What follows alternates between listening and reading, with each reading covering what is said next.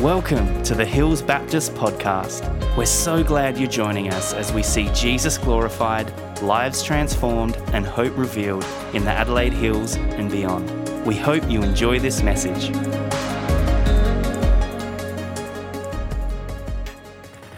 the angel of the church in Ephesus write, these are the words of him who holds the 7 stars in his right hand and walks among the 7 golden lampstands. I know your deeds, your hard work and your perseverance. I know that you cannot tolerate wicked men, that you have tested those who claim to be apostles but are not, and have found them false. You have persevered and have endured hardships for my name, and you have not grown weary. Yet I hold this against you. You have forsaken your first love. Remember the height from which you have fallen. Repent and do the things you did at first. If you do not repent, I will come to you and remove your lampstand from its place. But you have this in your favour.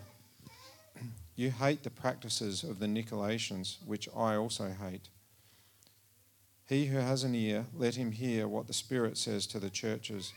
To him who overcomes, I will give the right to eat from the tree of life, which is in the paradise of God. Thank you, Ben. It's good to be up here again, sharing what God has been revealing to me this week. But to start off with a story, and maybe a story that many of us can relate to. I used to work in Mount Barker and live down in Kensington, and there was one time we had a meeting. I had a meeting with some people in Littlehampton, and so Littlehampton is like the next suburb over, next town over from Mount Barker. And coming from work, I was driving down the main street of Mount Barker towards the freeway. But now you know that if you're going to Littlehampton, you have to go straight through to Littlehampton. And I was driving, and it was after work. And so those who live in Mount Barker, have been to Mount Barker, the kind of 3 to 5 is the traffic's pretty bad along that main road. And we're just crawling along, and I was running late for this meeting, and I was like, come on, like, can't we go any faster? And then my mind just went into autopilot mode because I was distracted by my frustration and like thinking of this meeting and what I need to do here and like stuff going on. And I was crawling along just at the opening of the freeway, the on-ramp, and I was just autopilot, went on and then started driving and then was able to go 110, which is great. And I was soaring down the freeway. I thought, finally, I get to drive with a bit of speed. And I wasn't speeding. And then it was about at Bridgewater, I realized, oh, hang on. I'm going in the completely wrong direction. And although I was soaring, although I was driving, had I stayed on the way to Littlehampton, I would have been crawling. This teacher I've been doing this course with, David Pallison, who's with the Lord now, he says it's better to crawl in the right direction than to drive in the wrong direction. And that's part of what that passage is about that we've had read. And even thinking about our own church in Hills Baptist, we're celebrating 150 years with Mount Barker and 50 years of our own history. And we have success story after success story. We have a lot to be proud of as a church. We've been growing. We've planted churches now, 2 churches. We've amalgamated with another church. We've written a new constitution where we've got a large youth group and a lot of young youth and energy. We've got a great kids program. We're doing lots of things and we're achieving lots as a church. But a really important question we've got to be asking is we're driving fast. Like there's lots going on. Are we going in the right direction? Are we going in the right direction? And Jesus had a warning for a church, I think a lot like us in Ephesus, where there was lots going on, a lot of success, but there was a warning. And how do we make sure we're on the right track? By returning to what set us on that path. And what Jesus said to the Ephesians was returning to their first love. And that's what this whole series is about.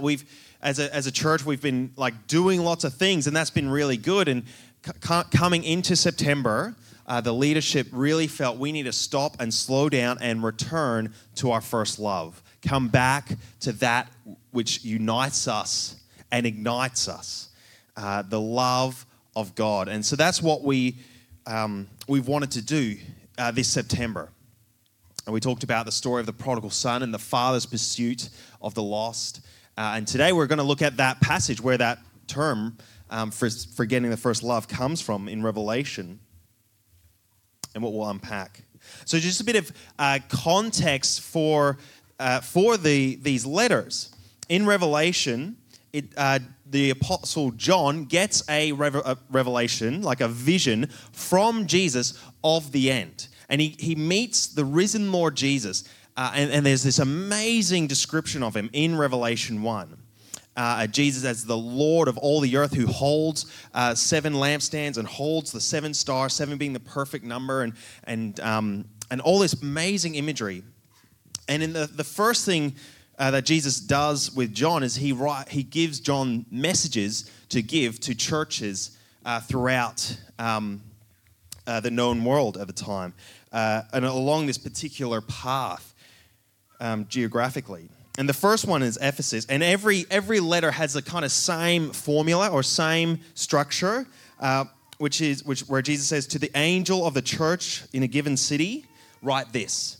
And then it gives some sort of depiction of Jesus, where in Ephesus, it's these are the words of him who holds the 7 stars in his right hand and walks among the golden lampstands. So a description of Jesus. Then it says what Jesus knows and kind of generally celebrates what the church is doing well, and some praise for that church. But then it goes into, but I have this against you, and offers some correction, some reproof, some challenge to that church. And it ends with the one who has ears must pay attention to what the Spirit says. Or verse 7, he who has an ear, let him hear what the Spirit says to the churches. And then gives some sort of promise to those who remain true, those who conquer, those who overcome. So that's the general structure of these letters. The one to Ephesus, Ephesus is the church and the city that the book of Ephesians is written to. It doesn't take a Bible college degree to figure that out.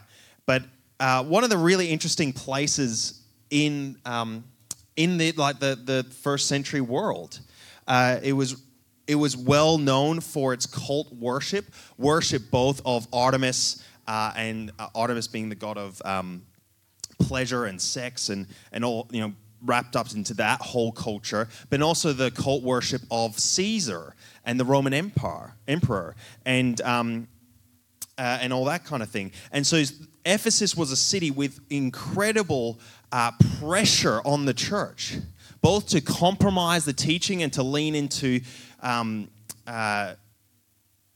sex and idolatry and idol worship and all that kind of thing, but also a lot of pressure from the government to compromise their values, compromise their allegiance to Jesus, compromise who they are. And there was a lot of pressure, a lot of opposition, which is why in the end of Ephesians, Paul writes to Ephesians to put on the armor of God, to stand firm, to remain true. And Jesus writes this letter to Ephesus. And to the angel of the church of Ephesus, he says, well done and remaining strong. What does he know of Ephesus? Verse 2, I know of your deeds, your hard work, your perseverance. I know that you cannot tolerate wicked men, and that you have tested those who have claimed to be apostles but are not, and you found them false. Like, this church in Ephesus has been persevering. Under incredible external pressure, it's been remaining true. It's been fighting off these little things that try to come in and compromise them. And apostles or people coming in as leaders and trying to show them a different path and lead them away. They've been able to discern what is right, what is true, and remain solid, rock solid in true doctrine, in true practice. They've been doing everything right. They've been flying along. But there's still something wrong. They've got great doctrine, they've got great practice. They look fantastic as a church, as a community. But verse 4, yet I hold this against you. You have forsaken your first love. They've forgotten that which drew them into the kingdom in the first place. They've abandoned, they've forsaken, they've forgotten their first love. Their doctrine replaced their devotion. You could also say their doing replaced their devotion. They were serving and serving and serving, kicking goals, achieving what they set out to achieve, remaining firm, having great doctrine, great truth, doing the right stuff, wearing the right stuff, saying the right stuff, but forgotten why are we actually here? They're doing all this great stuff for God, but don't actually know God, love God. Now, people argue whether this first love is love for one another. They're not loving towards one another. Or they argue, is it they don't love God, that in personal devotion. Or, and what I think, and we'll land here, is it they've forgotten the love of God for them. That the first love that drew them into the kingdom, that gathered as a people of God, is God's love for them. And J.I. Packer, the late J.I. Packer, he said Western evangelicals, so that's us mostly, Western evangelicals, can smell unsound doctrine a mile away. Like, we're very good at discerning good doctrine. And we know what's right, we know what's wrong. We're good at doing church and doing that kind of thing. And yet the fruit of personal experience of God often proves rare among us. That's a big challenge for us as a church. We might be doing all this stuff as a church, but do we actually know and love God? Last week we looked at the story of the prodigal son, that very famous story, parable that Jesus taught. And it's a bit like that older son in the story. After the son come back and the father's celebrating, he's out in the paddock, and he says to the father, "Don't you remember all this stuff I've been doing for you? Don't you recognize that I've served so much? I've done all these things." And he forgotten why he was part of the family in the first place, because the invitation of the father. It's a case of having misplaced identity. Identity as a church, identity as individuals is found in what we do, what we hold to, what we say, how we look, what family we're from, rather than an identity that's founded on the love of God. Is this kind of misplaced identity that can lead to burnout, that leads to conflict, that leads to falling away from the church.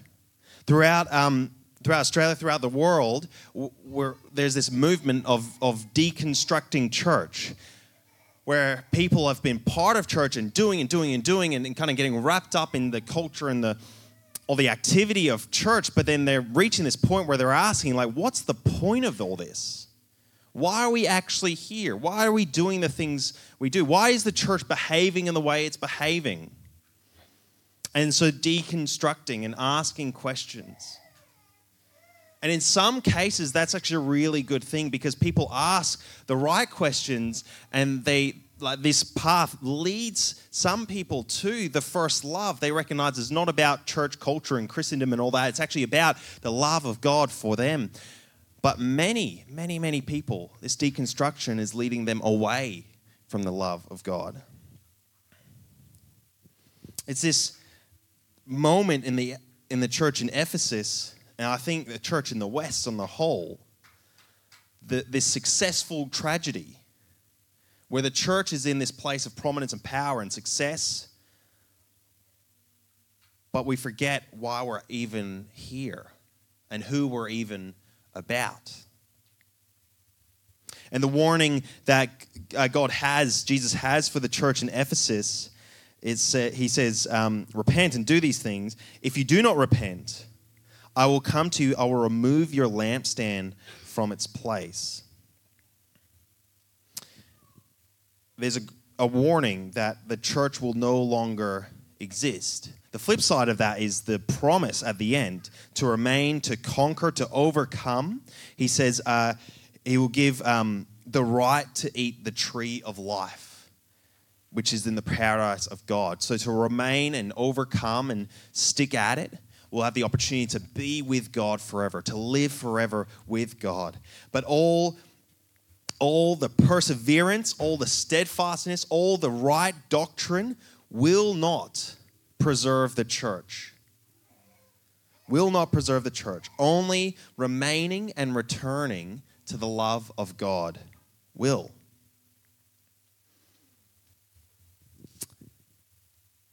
Now that begs the question, well, how do we do that? How do we come back to this first love? And Jesus gives us a path to follow. In verse 5, it says, remember the height from which you have fallen, repent and do the things you did at first. Or another way, return to the things you did at first. So remember, repent, and return. It says, remember from where you have fallen. Where were we in the first place? Why are we even Christian? Like, what is it that makes us the community of God? Why are we here? Who am I? Probably the most important question to ask in our lives is, who am I? And just to think, like, what is a Christian? What is a Christian? It's not someone who goes to church. A Christian is not someone who lives a good life and does really good things. Is not someone who believes a certain set of beliefs. Is not someone who reads their Bible and prays. A Christian is not someone who has prayed the sinner's prayer, if I could say that somewhat controversially. A Christian is someone who is in Christ. Right? It's in the name. Christian in Christ. Someone whose identity comes not from their actions or position or serving or giving, but comes from God. Comes from God. Jesus came to earth. He was God's Son who was sent to earth to die and to rise again and to give us life so that we could live in Christ rather than in ourselves. And that's what being a Christian is someone who is in Christ. And now, why did God send his Son into the world? Because he loves us, because of his love. John 3:16, for God so loved the world that he sent his one and only Son. It wasn't the church was doing such a great job that God sent his only Son. People figured out the path to righteousness, so he sent his Son. No, God loved the world that he sent his Son, so that whoever believes in him shall not perish, but will have eternal life. Jesus died and rose again to give us life because God loves us. That was a key theme in the book of Deuteronomy. Deuteronomy, we've been working through that. We had a break. We're having a break from Deuteronomy to cover this first love series, but we just can't help, well, I can't help myself going back in there. The key theme in Deuteronomy is the Israelite people are chosen by God, and they're not chosen because they're a great nation. They're not chosen because they got things right. They're not chosen because they've said the right things, done the right things, behaved the right way, because we know they haven't. That's very clear. They're chosen because God loves them. And before before their role or position or service, whatever, they're a child of God. And that's something for all of us to know and remember. And for me to know and remember, before I'm a pastor, before I'm a leader, I am a child of God, loved by God. And any of us serving in any capacity, in any way, before that role, youth leader, kids pastor, elder, committee member, chair stacker, before that, we are a child of God. We need to remember the first love. Where have we come from? What has brought us together?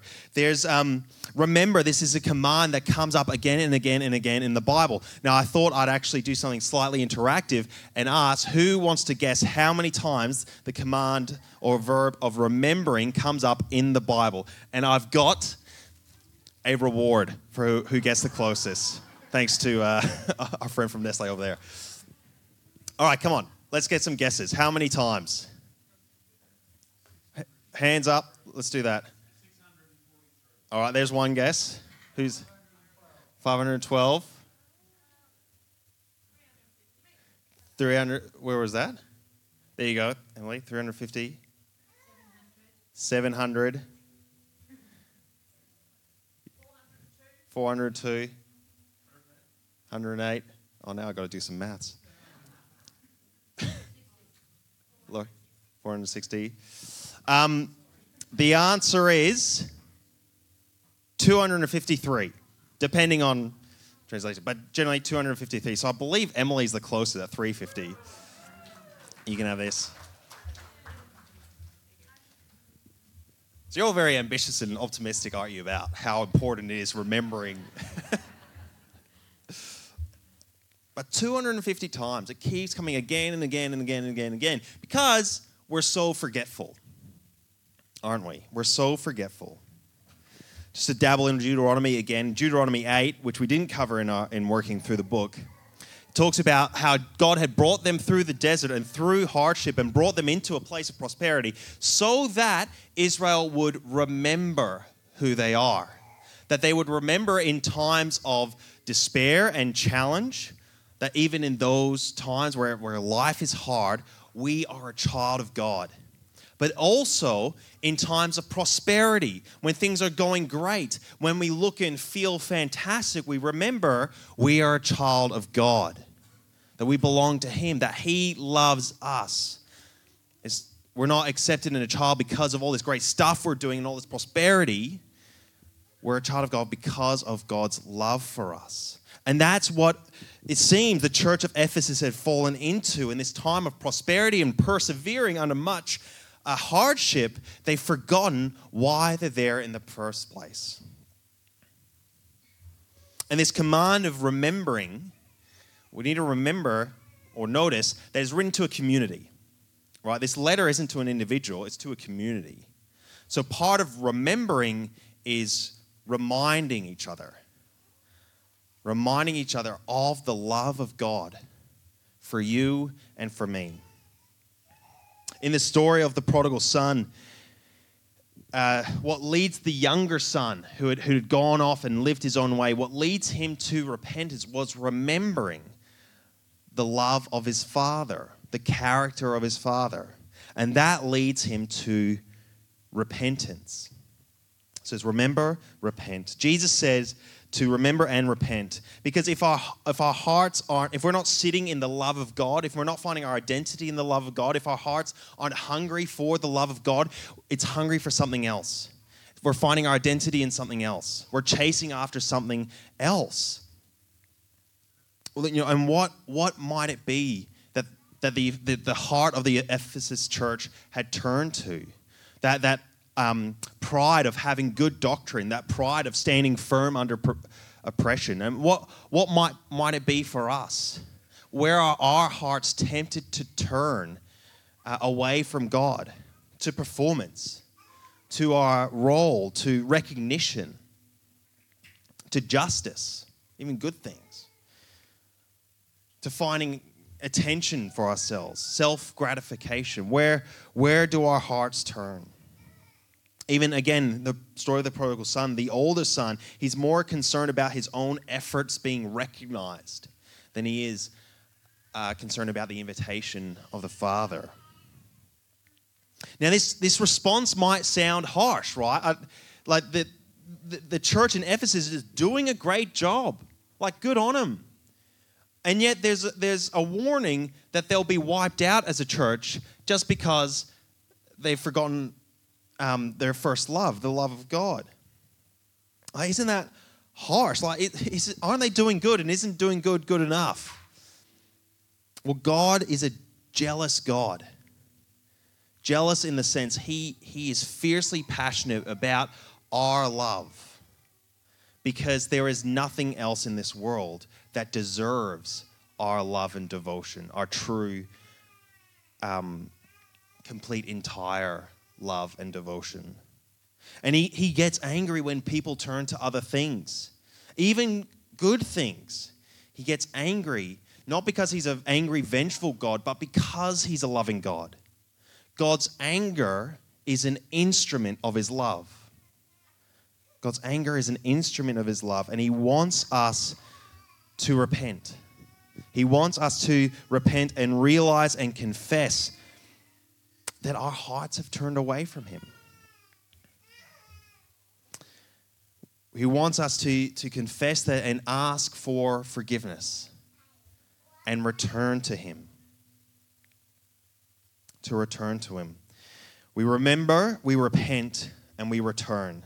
And like that first son and the prodigal son, when the son decided to repent, he remembered the character of God. He had a plan of repentance, and he turned to go back to his father to repent. He didn't find his father waiting on a hill saying, "All right, good of you to repent, but come earn my forgiveness now." He finds the father running out to meet him, to embrace him. Because what we're returning to, our first love that we're turning to, is not an idea. It's not an institution. It's not an ideology. It's a person. It's a person that we are returning to. The very person of God, the Father, the Son, and the Holy Spirit. Now, an interesting discussion to have over coffee after today is what makes someone a person? And what does it mean that God is a person? And what does it mean to be personally loved by God? Very interesting and I think important questions to grapple, that we're here not because we're part of an institution or part of a movement or because we're all gathering to do good things. We're here because a person loves us and called us and made us his own. God is a personal God. And we're returning to a person, a God who loves us. And when we return to God, we return to his love. That then, it's not like we return to love and all this good stuff that we were doing falls apart, and that doesn't matter as long as we're in the love of God. We return to the love of God, and then we love others from the love of God.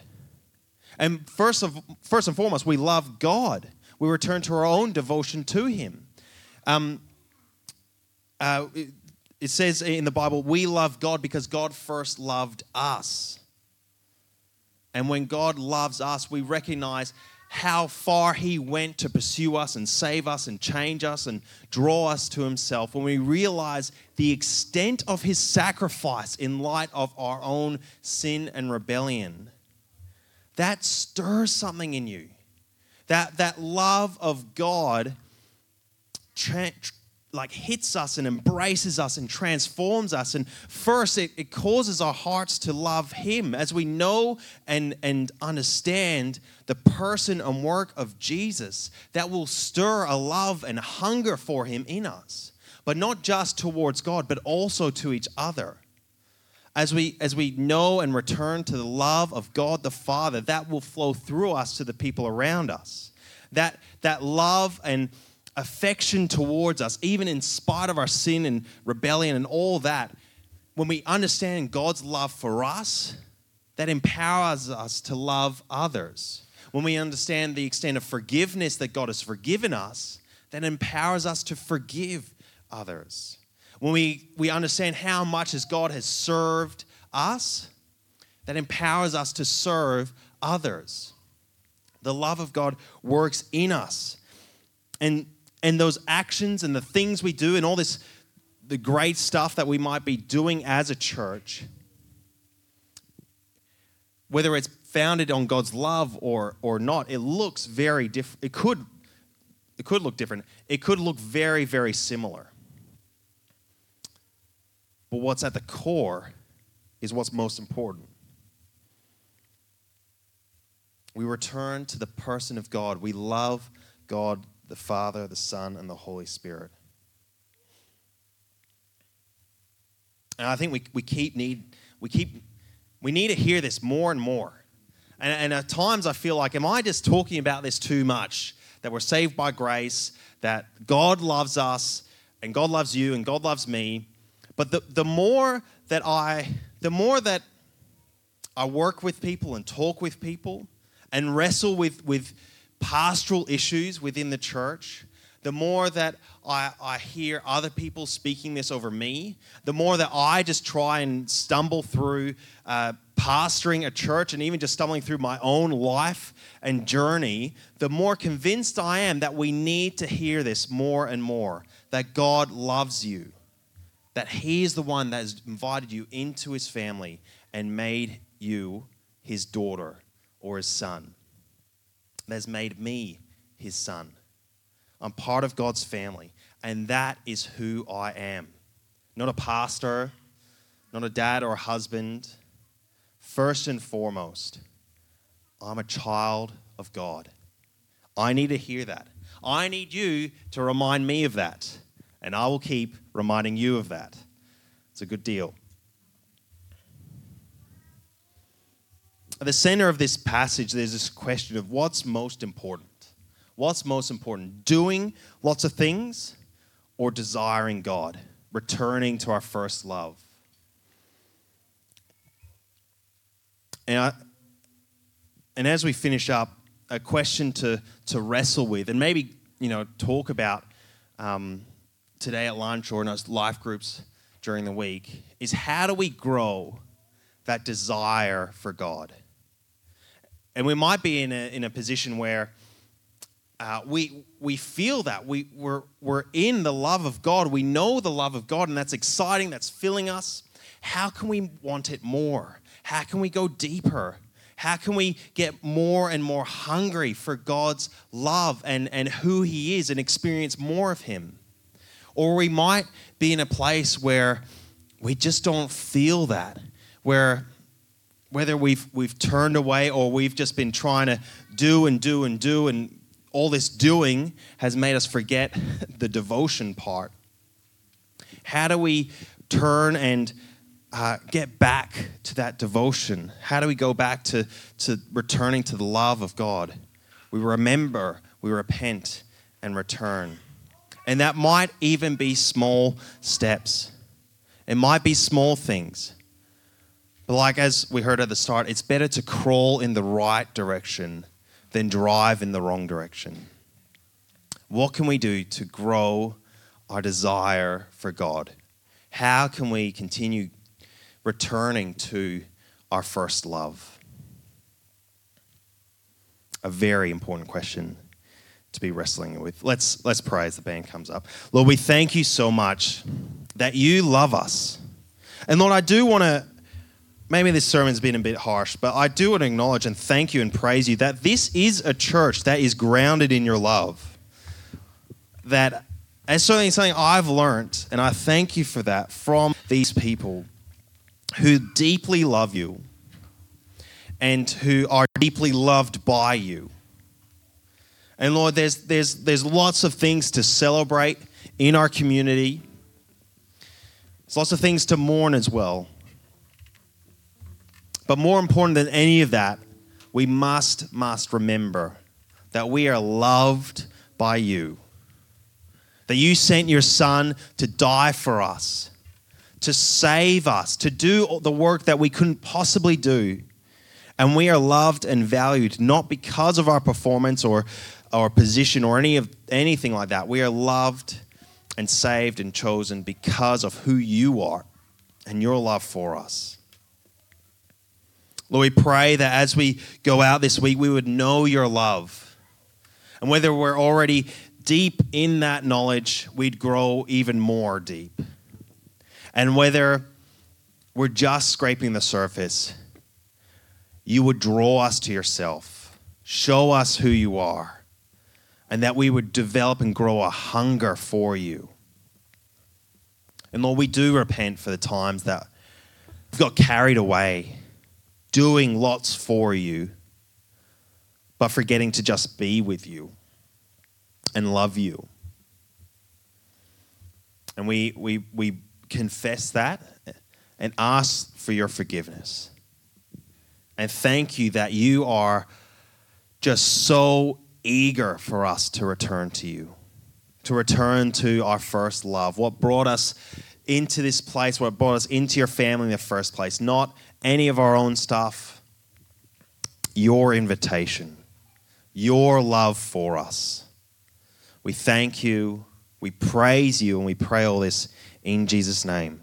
Amen. Thanks for listening to the Hills Baptist podcast.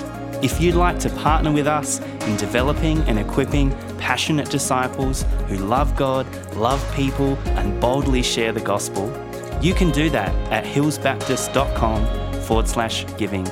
We pray this message has empowered you to live and love more like Jesus. Have an amazing day.